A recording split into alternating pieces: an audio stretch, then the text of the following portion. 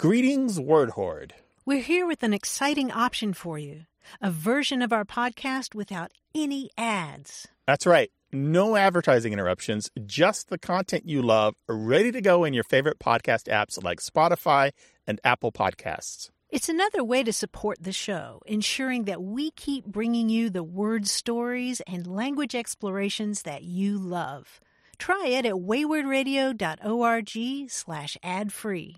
And it's affordable. For just a small subscription fee, you can enjoy Away with Words uninterrupted, except by us. Plus, it makes a great gift. Know somebody who loves language as much as you do?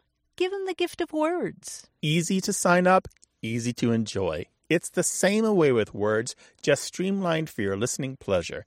Go to waywardradio.org/ad-free. Support us, support the show, and enjoy an ad-free listening experience.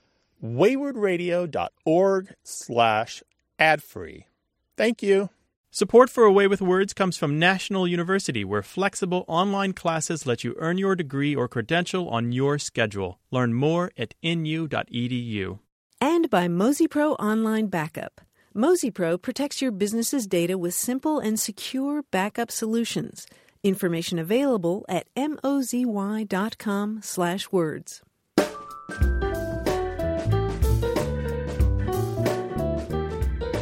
You're listening to Away with Words. I'm Martha Barnett. And I'm Grant Barrett. One of the curiosities of American politics is that even though there's much talk about how bipartisanship is a good idea and how divisiveness doesn't get anything done in Washington, there's also an attitude that a centrist is just somebody who doesn't have a strong conviction and who can't be trusted. That idea is perfectly crystallized in the expression far center. Far center is a political position in which a politician is so committed to compromise that they please no one. It's a radical compromiser. That's great. I never heard that. Far center. Yeah, it's somebody who is, they're not in the far right, they're not the radical conservatives, and they're not in the far left, they're not the radical liberals. There's somebody who is kind of alone right out there in the middle because they're making nobody happy. I have an older political term for you. This one comes from the mid-19th century, which was a time of great linguistic inventiveness, as you know, and it's snollygoster. I just love this word, snollygoster, S-N-O-L-L-Y-G-O-S-T-E-R. It means a corrupt politician. Mm-hmm. It's a term that got revived last year in Britain when one politician called the other, his opponent, a snollygoster. And I just love that for corrupt politician. We're not sure of the derivation of it, but it may come from an old word for a kind of evil spirit that preys on chickens and small children. Snollygoster. Well, if you'd like to talk about new language or old words and phrases, grammar and slang, old family sayings, or whatever, give us a call, 1-877-929-9673, or send an email to words@waywardradio.org. Hi, you have a way with words. Yes, hello. This is Claudette calling from Waukesha, Wisconsin.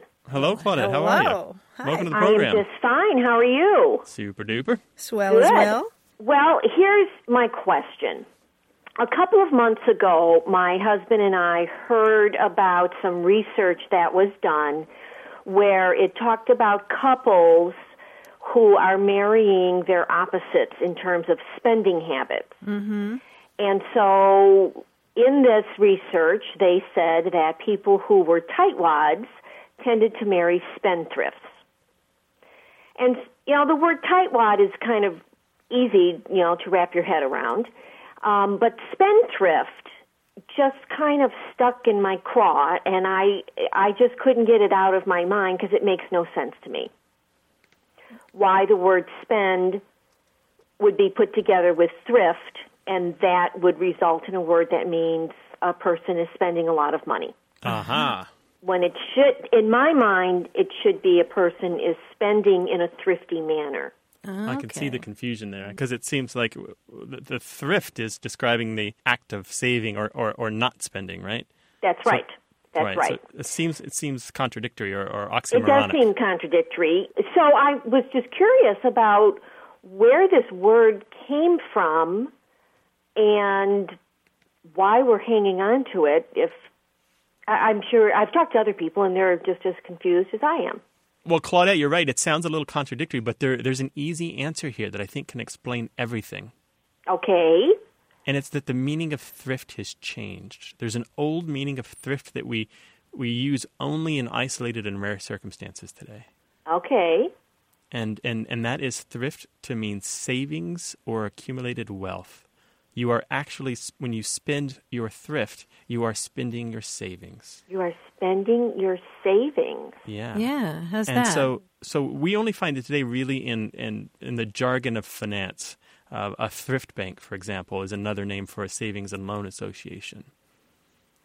So it's like a Although savings they bank. don't use that themselves. They do, actually, they do. Do they? Within the financial industry, they do use thrift in a very specific and contained kind of jargonized way. Yeah. Yeah, and Claudette, this thrift is related to the word thrive. Thrift is the result of your thriving. So it's your savings and your prosperity. Mm-hmm. Okay. So in your marriage, who's the spendthrift and who's the tightwad? Well, we both looked at each other and said, you're the spendthrift. Hello. Not me, it's you. Yes, and we both did it. I think in our situation we tend to go back and forth depending on what it is we're spending on. Mm-hmm. So we each have our things that we like to spend on versus things that we're quite thrifty on. Mm-hmm. Mm-hmm. That makes sense. Okay, well, Claudette, thanks for calling. Thanks, Claudette. Thank you, Martha and Grant. We listen to your show all the time. Excellent. Oh, that's so nice. Yeah. Thank you. Bye-bye. Take care. Bye-bye. Well, Claudette was on to something. English is confusing. If you're confused about something in English, give us a call, 1-877-929-9673, or punch us up an email to words@waywardradio.org. Hi, you have a way with words. Hello.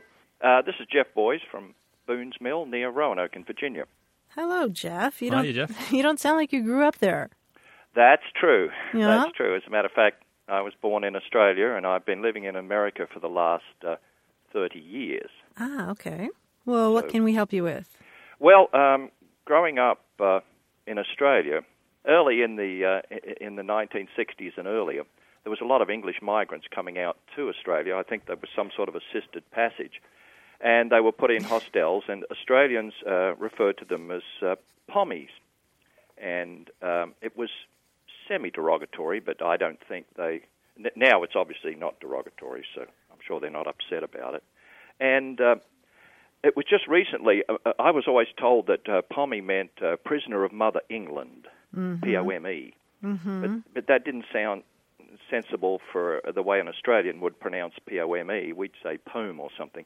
Then my son said that he heard that it was P-O-H-M, prisoner of Her Majesty, that they had on the back of their garments, and that this is where pommie came from. Mm-hmm. And so I was just wondering whether you could solve the problem for me and let me know where it really came from. We can come close. And the first way you can come close is to talk about some of those acronyms. So one of the theories was that it came from P-O-M-E, prisoner of Mother England, right? That's correct. That's the assisted passage you're talking about? Assisted passage, meaning that they were a criminal and they were shipped to Australia in order to straighten them up? Oh, yes. The First Fleet was all basically criminals from Britain. And then there was another acronym, P-O-H-M, and there have been some others that have been proposed as well. But unfortunately, there's no evidence at all in the written record that these things are true at all. These acronyms probably are apocryphal. Somebody came up with them after the fact. Yeah, the best like it to me. Yeah. The best theory that we have, Jeffrey, and it's a pretty good one. It's not 100%. Is that it's simply a reference to the fact that the newcomers didn't know enough to wear hats, and so they tend to get sunburned heads, and their heads looked like pomegranates, and so they called them poms or pommies for short. And it's not 100%, but I think it's a far more reliable story and far more possible story, and certainly within the kind of humor that Australian slang tends to have. Yeah, well, I can imagine them putting an IE on the end of everything, like put another shrimp on the barbie. Right. And so if it was a pom, then pommy would be a natural alliteration from that. So, yeah, maybe so it was because they sunburned heads. Yeah, it's possible. The sunburned heads looked like pomegranates. And this expression goes back to at least 1913. It's probably a little bit older. And it's interesting to hear you say that it's not really offensive anymore, because most of the dictionaries that I checked indicate that it's, usually derogatory or still considered offensive. But you're saying that in colloquial everyday English that people don't mind so much anymore being called pommy. Well, it never offended me. Oh, I see. I see. I did marry an English wife okay. at one point, okay. and she didn't worry. But I mean, the British have been labelled with more names, I think, because in America here you call them limeys, right? Yeah. That's old-fashioned too, though. Yeah, is that so derogatory, limey? Well, it's a sort of similar way. It's semi-derogatory. I guess it was because they ate limes when they were on the boats. Something like that. Avoid scurvy. I want a fruit name for us. You guys have pomegranate. They have limey. No, they just call us septics. Septic tanks, yeah. The Australians had a terrible saying for Americans. They'd call them septic tanks. Oh, that's right. And then they shortened it to septics, and of course it was an alliteration of Yanks. Right, rhyming slang for Yanks. That's right, we're septics. I forgot about that. Right. I wouldn't use it over here. Probably a good decision there. Right. So that's the best that we can offer you on pommy. How'd we do? Oh, you did well. That satisfies me. That makes more sense than POME. So I hope there's not hundreds of listeners calling in offended now. No. We'll be fine. We'll just forward the calls to you. Is that okay? Yeah, that's right. When I first came to America, I had a lot of fun with the accent here. And the first one I did was I was mowing my grass, and I needed some. I went down to the gas station with a can, and I said to the guy, "I want some oil for me mower." And he looked at me, and I said, "I want some oil for me mower." And he said, "Oil for your mower." And I said, "Yeah, cut the grass." Brum. And he said, "Oh, you want some oil for your mower." So I learned very quickly that the R in Virginia is highly accentuated. Oh, that's priceless. That's pretty good. I've survived since, anyway. But I love the show, and it was very fascinating, and I enjoy listening to it on Radio IQ here in Roanoke.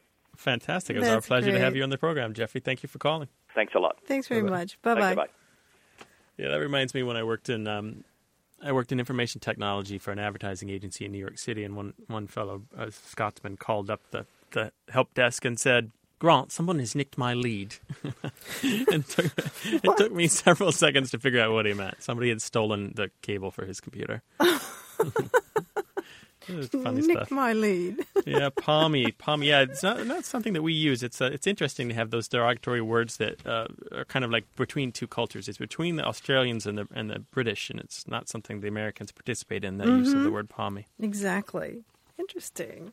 Call us with your insults and your derogatory statements and your inflammatory comments, 1-877-929-9673, or send your offensive remarks to words@waywardradio.org.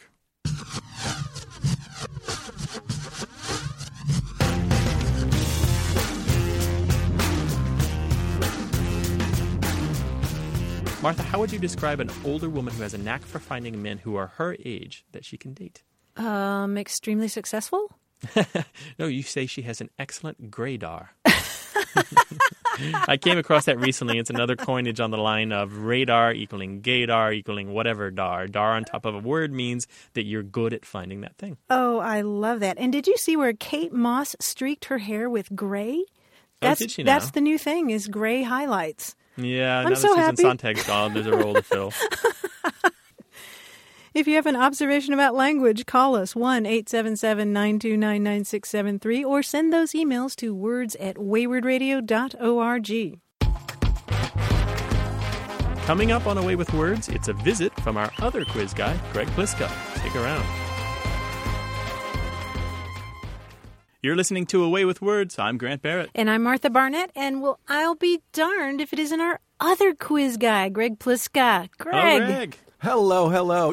I take exception to that. John is the other quiz guy. Oh, John is the other quiz guy. That's right. You say that like other woman. Greg, how have you been? You never write, you never call. When am I going to get grandchildren? You sound like my wife's mother. I'm good. I've been traveling. I've been to London and the Dominican Republic, and I have an adorable baby. What else do I need? Did you bring us anything? Nope. That's it. See you later. Bye-bye. Thanks for calling. You can give us. Where's that Chinesky guy? Of course, I brought you something. I brought you a little quiz. Oh, hot dog. No, this week's quiz is going to be all about the presidents of the United States. All right, I'll see you guys later. one? Bye-bye. But, well, Okay. you know, because this is a way with words, Yeah. I'm going to make all the questions have something to do with the alphabet, spelling, or other wordplay. Oh, great. Okay. I think. You think, yeah, you suckered into it to that one. So this is basically, the quiz is open topic, open form, open answer. Everybody wins. Everybody gets a ribbon. Well, no, all the answers are the names of presidents. Okay. Specifically, I Piece of think cake. the last names of presidents of the United States. Okay. But since there is a variety of wordplay at work here, rather than go through an example, we're just going to jump right in. Oh, my Okay, let's goodness. Okay. There are 5 presidents whose last names are also English verbs. Now, one of them is an uncommon usage of the word bush, to mark or plant with bushes. So we're not going to count that one. How many of the other 4 can you name? Okay, wow. This is a big, I have one. tough monster of a question, right? Yep. I have one. Okay, Martha? Number 14. Franklin is? Pierce, right? Pierce. Very good. Yes, to Okay. pierce something. Franklin Pierce. And to hoover is to vacuum. Oh, good. To Hoover. Good. Very good. A little Britishism. Yeah, mainly British usage. Good. Let's see More? here.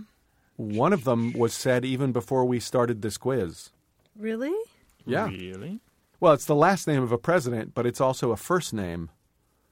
The last name of a president, but it's It's also the last name of a Ford. president, but it's also the first name of one of the 3 of us. Oh, Grant. Grant, to grant Yeah. somebody something. Grant is and a- Ford. Ford is another one. and Ford is Stream. another one. Those are the 4 I was good, looking for. good. Yes. Is that all of that's them then? good. That's yeah. all of them, yes. Okay. Yeah. The verb to Martha hasn't made it into the I was like dictionary mentally yet. running through all the presidents, which is why I was Yeah, me silent. too. It takes a while. All right, here's a tricky one. One president's last name becomes another president's last name when you change the first vowel sound. Who are Oh, the 2 wow. presidents? One president's last name. Well, it's kind of a trick because many people know that Roosevelt and Roosevelt were 2 different pronunciations of that name. That could be. That's not the one I'm looking for, however. But you got the right idea. You're changing the vowel sound. It would Okay. it would be like changing Grant to Grunt. You just change the vowel sound. Did we have a President Carter Cooter? No, we didn't. Did not. Oh, man. Taylor and Tyler? Taylor and perfect. Tyler. Very good. Thank you. Let me give you this one. If you count Y, there are 7 presidents whose last names end with a vowel. How many can you name? Okay, Obama. Yep. Obama. Kennedy. Kennedy. Oh, good. What are we going for, 7 here? Yep. Well, there's Monroe. There's Monroe. That's an E. Yep. Oh, McKinley. Sure, yeah. If I had a list McKinley, of presidents in front of me. Well, it's... And there are 3 left. They all end with E. Oh, okay. That's easy. They're all silent E's. That's easy, she said. Pierce. Pierce. Fillmore. Fillmore. And another 20th century president. Another 20th century president. Coolidge. Coolidge. Oh, very yeah. good. Very good. Take a presidential last name, which is also a noun. Add an R and rearrange the letters to get a synonym for the original noun. Whoa. What is it? Bush, shrub. Bush and shrub. Oh, Look at that. How did you do that? No, that was supposed to be a hard one. Oh, my Well, God. people called him Shrub for the first President Bush Shrub all the time. Yeah, but were you anagramming his name? No, I just wrote it down here. Just, started with that one. It was the first one that came to mind that was a noun. That's how it works. There aren't that many of them that are nouns. Very Yeah, good. He's very point, good. Yeah. No, I just got lucky. You're both very good. All right, well, I'm going to try this one. This one is totally unrelated to wordplay, Okay. but it's just a cool fact, so I felt like I had to include it. Okay. The shortest and longest lived presidents so far, in other words, the people who had the shortest lifespan and the longest lifespan, who also happened to be presidents of the United States, were born roughly 4 years apart. Who were they? Really? Ooh, interesting. Now, the shortest term was William Henry Harrison, right? Kennedy and Reagan. Oh, you're very close, Grant. Oh. Kennedy is the shortest-lived president. He died at the age of 46. Ford? And Ford, very good, died at the age Is of it Ford? 93, and they were born just 4 years apart. That's a great fact. Well, that was a great quiz. That was fantastic. Yeah, I learned some stuff, too. Yeah. Thank you so much, Greg. Public It's radio always a are- pleasure to be with you guys. And it's a pleasure to have you on the show. We'll talk to you next time. You bet. All right, bye-bye. Well, if you'd like to talk with us about language history or grammar, slang, punctuation, words and how we use them, give us a call, 1-877-929-9673. Or send us email to words@waywardradio.org. Hello, you have a way with words. Hey, Grant and Martha, this is Tim from Baltimore, Maryland. Well, hello, Tim. How you doing? Hi, Tim. Pretty well, thanks. Well- I have a question for you guys, and I'm hoping you'll be able to help me with it. Oh, It's please. about homophones and homographs. We know what they are in English, like there, and when they're spelled the same, homographs. But what is it called when you have a word that is a homograph or a homophone with another language? Mm-hmm. And do you have some examples of that? Oh, I have plenty. Okay. The word in Dutch and German for wall, it's wand, or they pronounce it wand, but they spell it W-A-N-D, which, in English means a stick or a baton or a magical device. In French, their word for bread is pain, which is pronounced pan, but it's spelled P-A-I-N, which to us is pain. There are so many of them that I encounter, and they always stick out to me because I think it's so strange. Yeah, where do you encounter them? Usually, well, I do news reporting, and a lot of times I have to take articles from other countries and translate them into English via whatever methods I can. And, a lot of times words will, stick out to me, and I'm like, oh, I'll see. If it's in, the Latin alphabet and it's written the same way as a word in English, I always take note of that. So you're looking for the word for those words that are in other languages and look like they're English words, but don't mean the same thing. Like gift in German is another one. Yes, right? poison. Yeah. Yeah, you don't want me to give you a gift in German.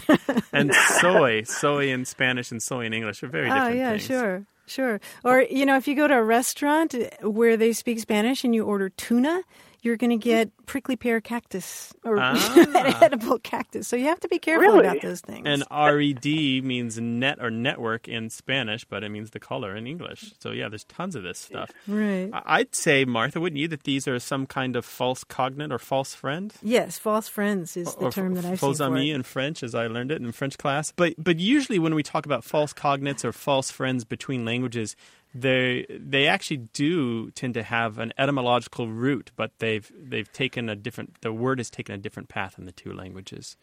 Okay.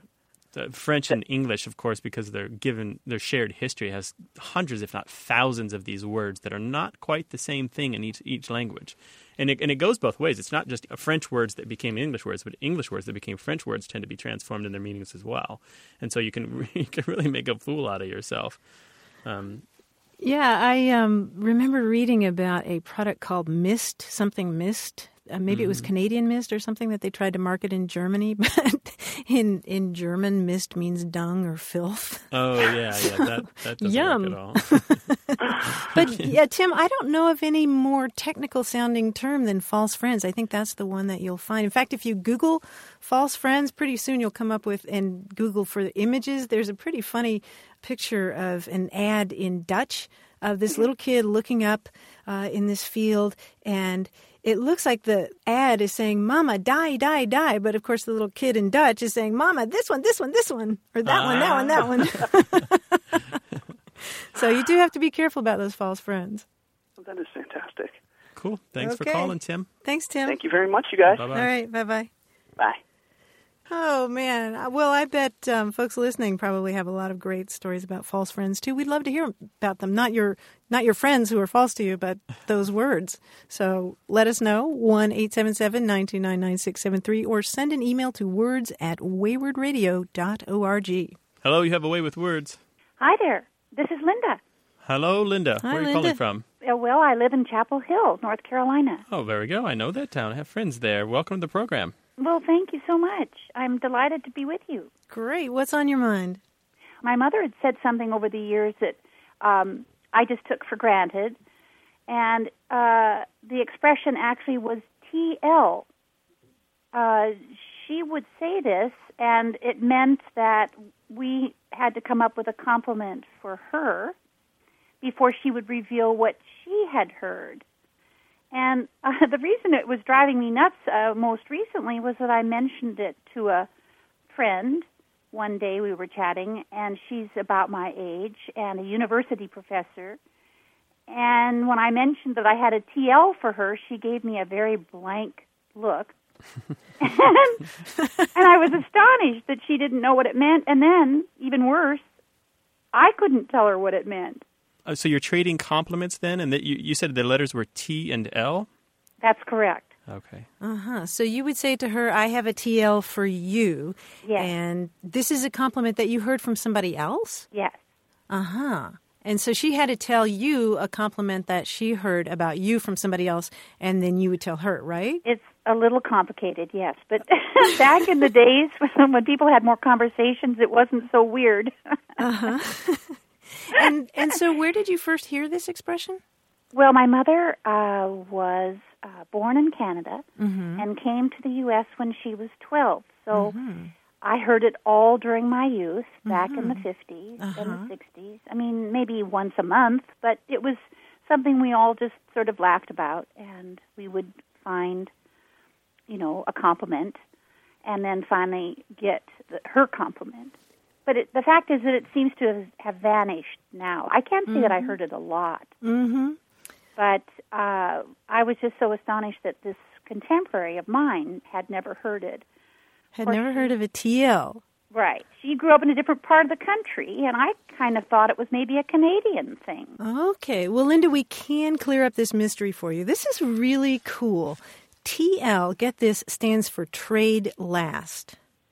Oh, trade last. Okay, that makes sense. Yeah. And this was a sort of conversational kind of game, really, that seemed to arise in, about the 1880s, 1890s in this country. And it was very popular for a while, especially among schoolgirls and kids in college.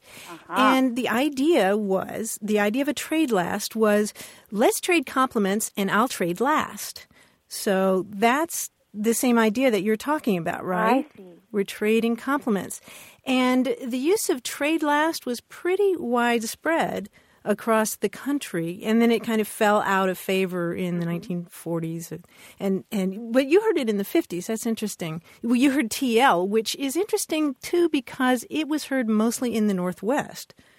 So I don't know if TL bled over into Canada or Northwest, what? as in, I'm from Seattle originally. Oh, okay. We consider that the Northwest. Okay. Yeah, because TL was used much more in the Northwest. Yes. In your section of the country, in North Carolina, South Carolina, Virginia, in that area, there's another variation of it that you may run into there. Oh, okay. And that's last go trade.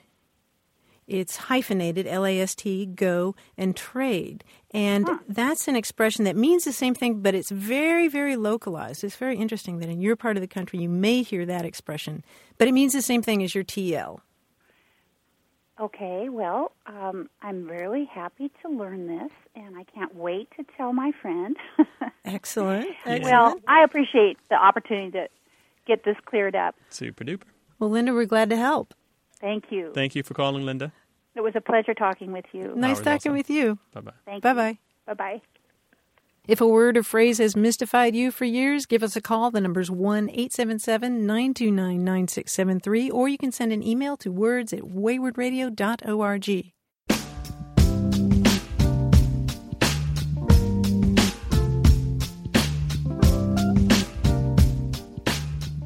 Hey, Grant, what if there were no hypothetical questions?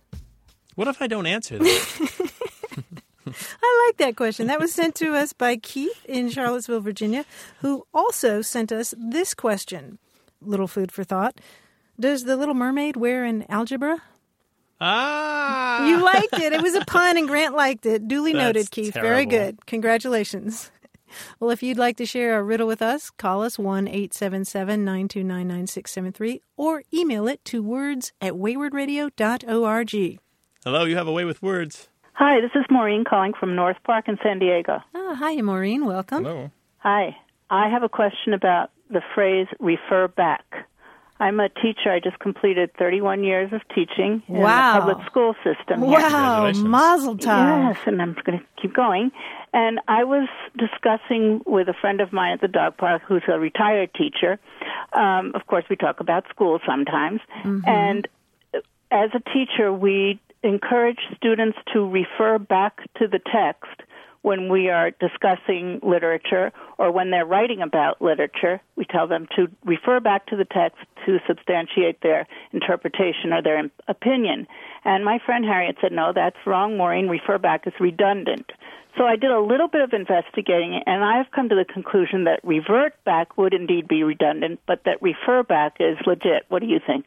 Refer back is totally fine. Let's just make that clear from the start. Okay. Refer back is fine. Refer alone is also fine, but they indicate two different things. If you refer back, you are referring to something that you have previously done or visited or a condition that you've otherwise have already experienced. You are referring back to something that you've seen before, right? That makes sense. If you refer to something without the back, if you just refer to the book, then you may actually be going to the part of the book that you haven't seen before. You're going to check the glossary that you might not have read, or you're going to go to a new chapter and refer to that because it has information that you need and haven't seen yet.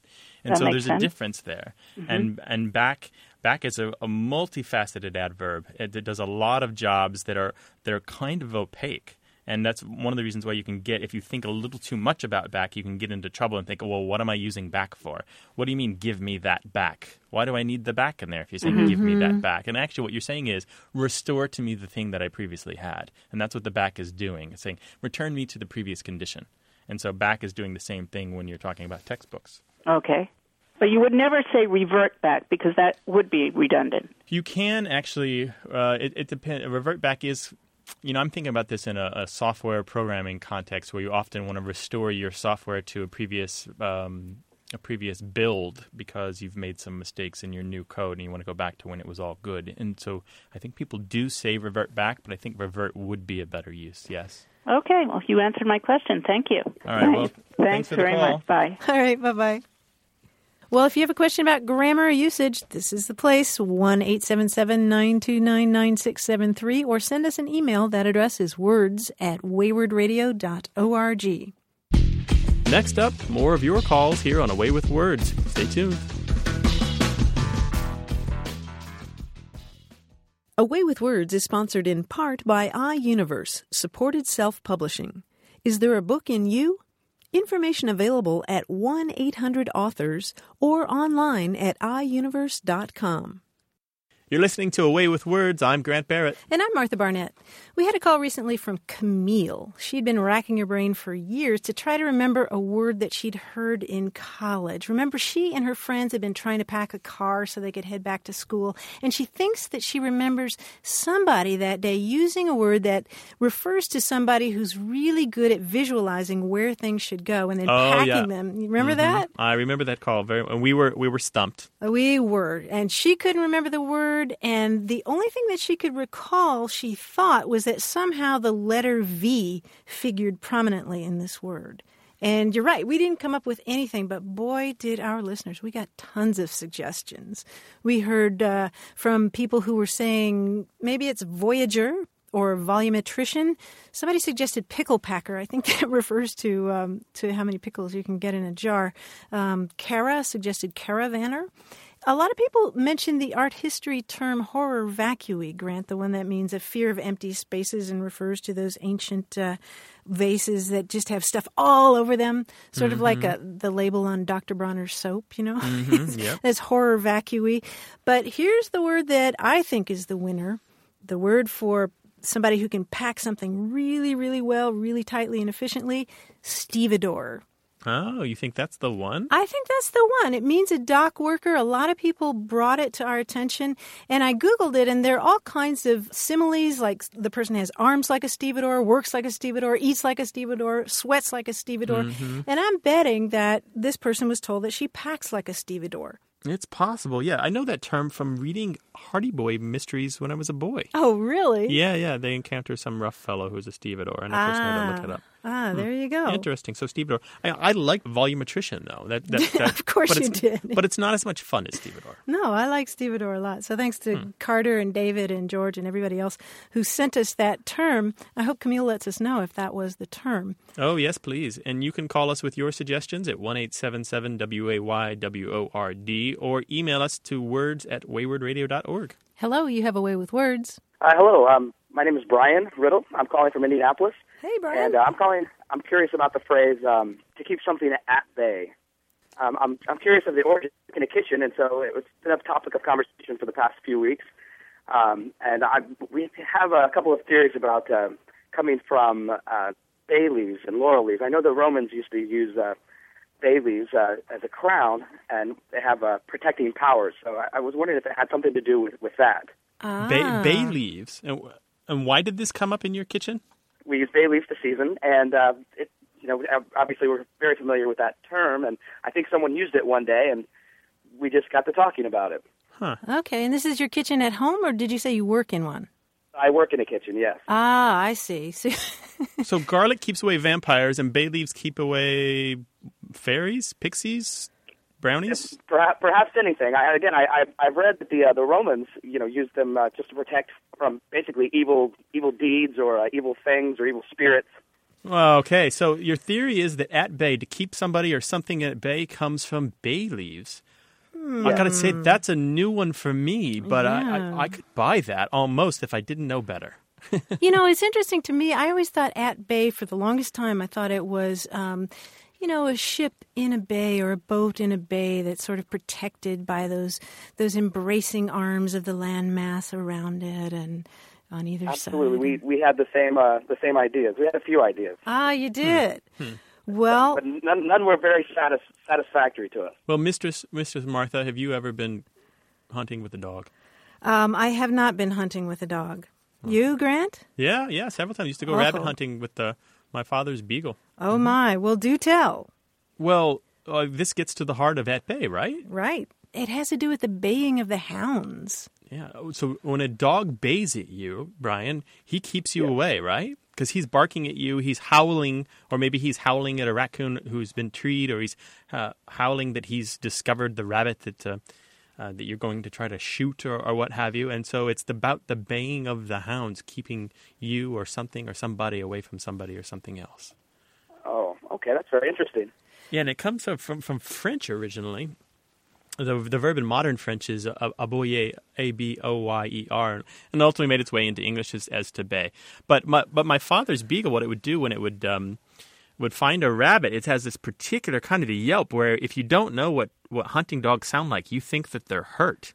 You think that they've been wounded, hit by a car, or something dastardly has happened, and it's kind of your hair on the back of your neck stands up the first time you hear it. I remember my mother just kind of really being incredibly uncomfortable when she heard our dog start baying because she'd caught the scent of or sight of a rabbit. Yeah, so it's really not a peaceful image at all, the original one. In fact, sometimes a dictionary definition can just conjure an image. In the Oxford English Dictionary, it says that at bay is used in hunting phrases, and it's relating to the position of a hunted animal when, unable to flee farther, it turns, faces the hounds, and defends itself at close quarters. I mean, I read that and my heart kind of stopped. I mean, that moment of fierce desperation is right there. So we don't think it has anything to do with bay leaves, although that is a great guess. Thank you very much for the answer. We'll share it with the rest of the people here. Thank you. What we want to know is if you're going to share the food. Is this Italian food, you said? French, Mediterranean, and Italian, yes. We'll be there in Indianapolis, right? That's right. That's correct, yes. Okay. Thank you very much, Martha. Thanks for calling, Brian. Okay, bye-bye. It sounded like he had to get back to his kitchen. I think he had something burning on the stove. Yeah, his sauces were spoiling. Well, call us from your kitchen, and you can send food deliveries, too. 1-877-929-9673, or send an email to words@waywardradio.org. Hi, you have a way with words. Hi, this is Mark Miller, listening on WFSU in Tallahassee. Oh, hiya, How are Mark. you? Hello, Mark. Hey. Welcome to the show. Well, thank you very much. What may we do for you? Growing up, we learned the rule that, you capitalize words, in the beginning. And what I've noticed over time that there seems like to be a proliferation of more words are showing up with capital letters in the middle of them. Mm-hmm. Like proper names, sometimes, women in particular, use like Roxanne or Anne-Marie and capitalize the M, but it's one word. Mm-hmm. Also, there's a lot of companies now that are using that capitalized letters in the middle of their names. Mm-hmm. Mm-hmm. Mm-hmm. And I've always wondered what the term is for that, if there is a term. Yeah, the older, more formal name for this is medial capitals, but that's kind of boring, right? Medial, M-E-D-I-A-L, capitals. And it's exactly what you say. It's a word that has in it somewhere a capital letter that's not at the beginning, and the whole word itself isn't all caps. So it's a mix of lowercase and uppercase. There's some other names, too. Some people call it camel case. Have you heard that one? Yeah. In fact, I took a software course, and one of the things they called it camelback, if you're a camelbacker. Yeah. As opposed to being an underscore when you separated your file names. Oh, Very really? Good. Exactly right. It comes from the phrase itself, camel case, comes from computer programming because some computer languages traditionally have not allowed spaces in the code in certain places, and so in order to indicate that you've got two words, you just run them together and capitalize one rather than putting a space between them. Right. It's called camel because when you look at the word, there's a hump in the middle, just like a camel. Some people call it studly caps, but that's a little confusing because studly caps is also that kind of wildly inconsistent capitalization that you see when people are goofing off online and kind of imitating people who don't know how to type properly, where like every third letter is capitalized and sort of like a ransom note. Yeah, kind of a ransom note typing. Yeah. It's really irregular. A camel case tends to be just like one letter in the middle is capitalized and not multiple letters. And it tends to be that capital letter indicates the start of a new word. That's why it's capitalized. Where studly caps is it's willy-nilly, whatever whatever word. FedEx does it, and ExxonMobil. Well, FedEx, yeah, brand names were the innovators here. A lot of brand names were doing this as early as the 1950s, maybe even earlier than that. And it's slowly grown over the years. And certainly with the rise of the computer and certainly the personal computer, and where computer programming became a thing that you could do in your home as a pastime rather than something you would do for hire for a company, a lot more people became conditioned and comfortable with that kind of capitalization. So it's in the 80s and the 90s and the 2000s, and here we are in the 2010s, we're finding a lot of people just do this. It's just a matter of course, even on Twitter and Facebook, in order to cram words in there and to make it comprehensible, people will just take out the spaces and capitalize the letters instead. Mark, thank you so much for calling with this interesting question. Appreciate it. Thank you so much. Bye-bye. Bye-bye. Call us with your camelbacks, 1-877-929-9673, or send your camel cases to words@waywardradio.org.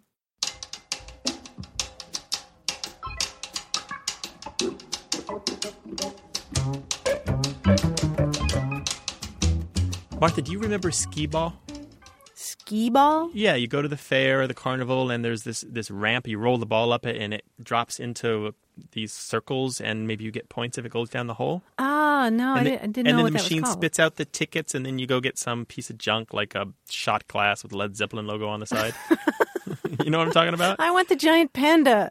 Yeah, that kind of stuff. Well, skee ball is now a competitive sport. There are skee ball leagues in the country, and naturally, of course, they have a lingo, and I've been getting into that recently. I bet they have drinks that go along with it, too. There's a skee ball league in Wilmington, North Carolina, and I've been reading their MySpace page, and they're using terms like hundos or hundies, and this is their abbreviation for 100 points. It's one of the hardest holes to hit on a skee ball table It's small and it's placed difficultly, and if you drop your ball in that hole, you get 100 points. Oh, wow. So if you do something successfully, you say, I hit the hundo? Yeah. A hundi or a hundo. Yeah. Hundi. I like that. And find the 40 is a motto that they're using, which means go for the easy 40-point shots instead of going for the really difficult 100-point shots, because you could just accumulate a lot of 40s and ultimately win the game by the easy shots. Oh, cool. Well, there you go. If you're not any good at it, at least you'll know the lingo, right? Skee ball, it's great. It's really, I want a league. I want to join.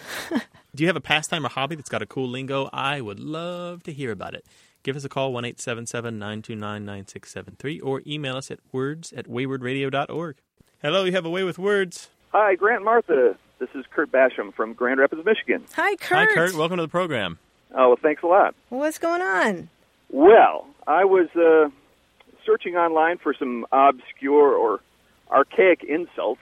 Well, now, wait a minute. Why? Everyone's got to have a hobby, right? You don't get out much. But why? I did say this was Grand Rapids, right? It's Grand Rapids. Are there a lot of people you need to insult in Grand Rapids, or what's the deal? Yeah, you don't know the half of it. Yeah. Oh, really? Tell us. Are you calling from prison? Are you calling from the next town over? Oh, yes. It was not really Grand Rapids, and my name's not really Kurt. I had to disguise my voice and all that. Anyway. What I found was what could be the mother lode of old-school name-calling, and I was hoping I could share some of that with you. Oh, well, is it sure. Safe? Is it safe for air? Totally. Okay. Totally. Oh, go for it. Rock even and roll. Better. All right. Well, it's from a translation from a French novel called Gargantua and Pantagruel. It was written a whole long number of years ago in the mid-1500s. Mm-hmm.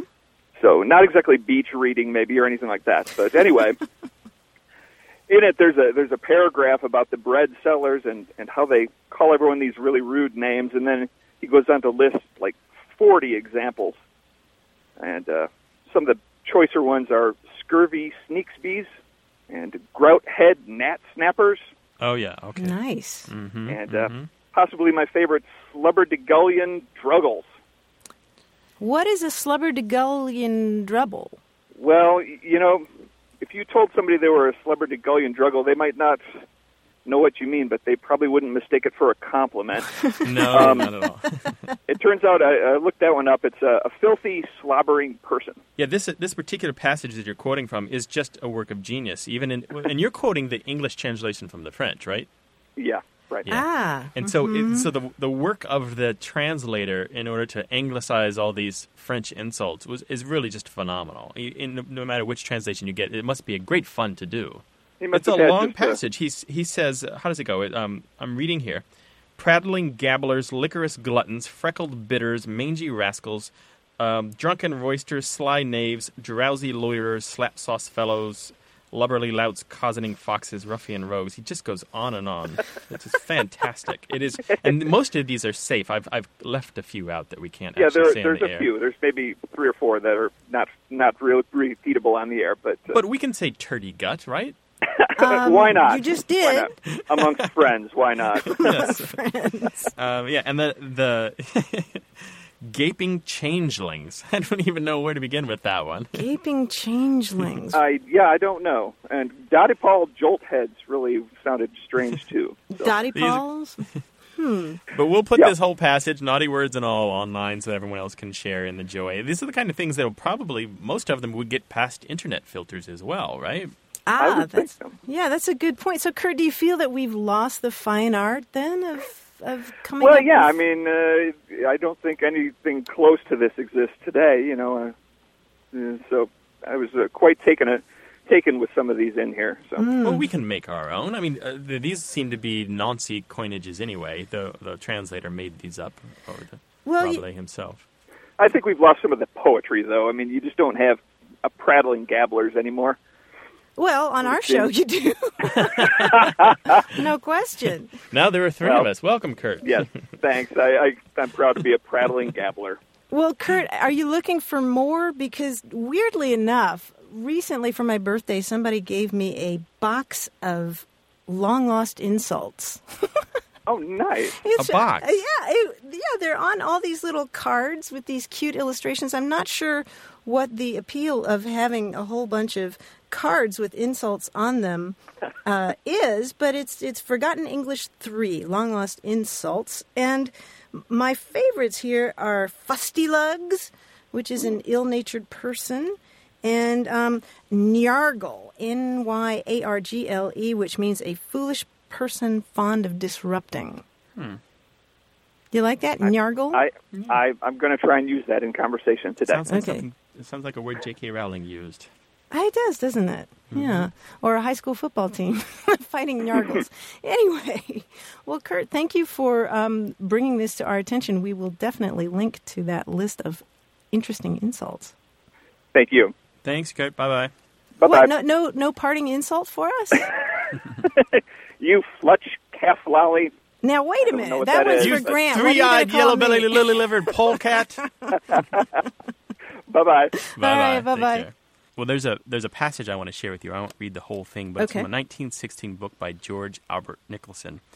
And he's listing words in English that have E-O-N or O-N on the end of them. And interestingly, some of them are insults, like Slubberdigullion is in there. And some of them are not insults, but they all sound like insults. There's something about that suffix. So it's mergin, curmudgeon, rampallion, runyon, flabberdigudgeon, flabbergolion, panchian, rambolian, golion, callion, hunchin, hudderden, grillion, dwalin, dolion, dudderden, lynchin, mudgeon, nallion, nompion, punyon, ramolishquan, rampagian. Don't they all sound like insults? They do. Most of them are dialect English words that have since fallen out of use, but it's a fun list. I'll share that one online as well. 1-877-929-9673, or send it all in email to words@waywardradio.org. Support for Away with Words comes from National University. Change your future today. Find out how at nu.edu.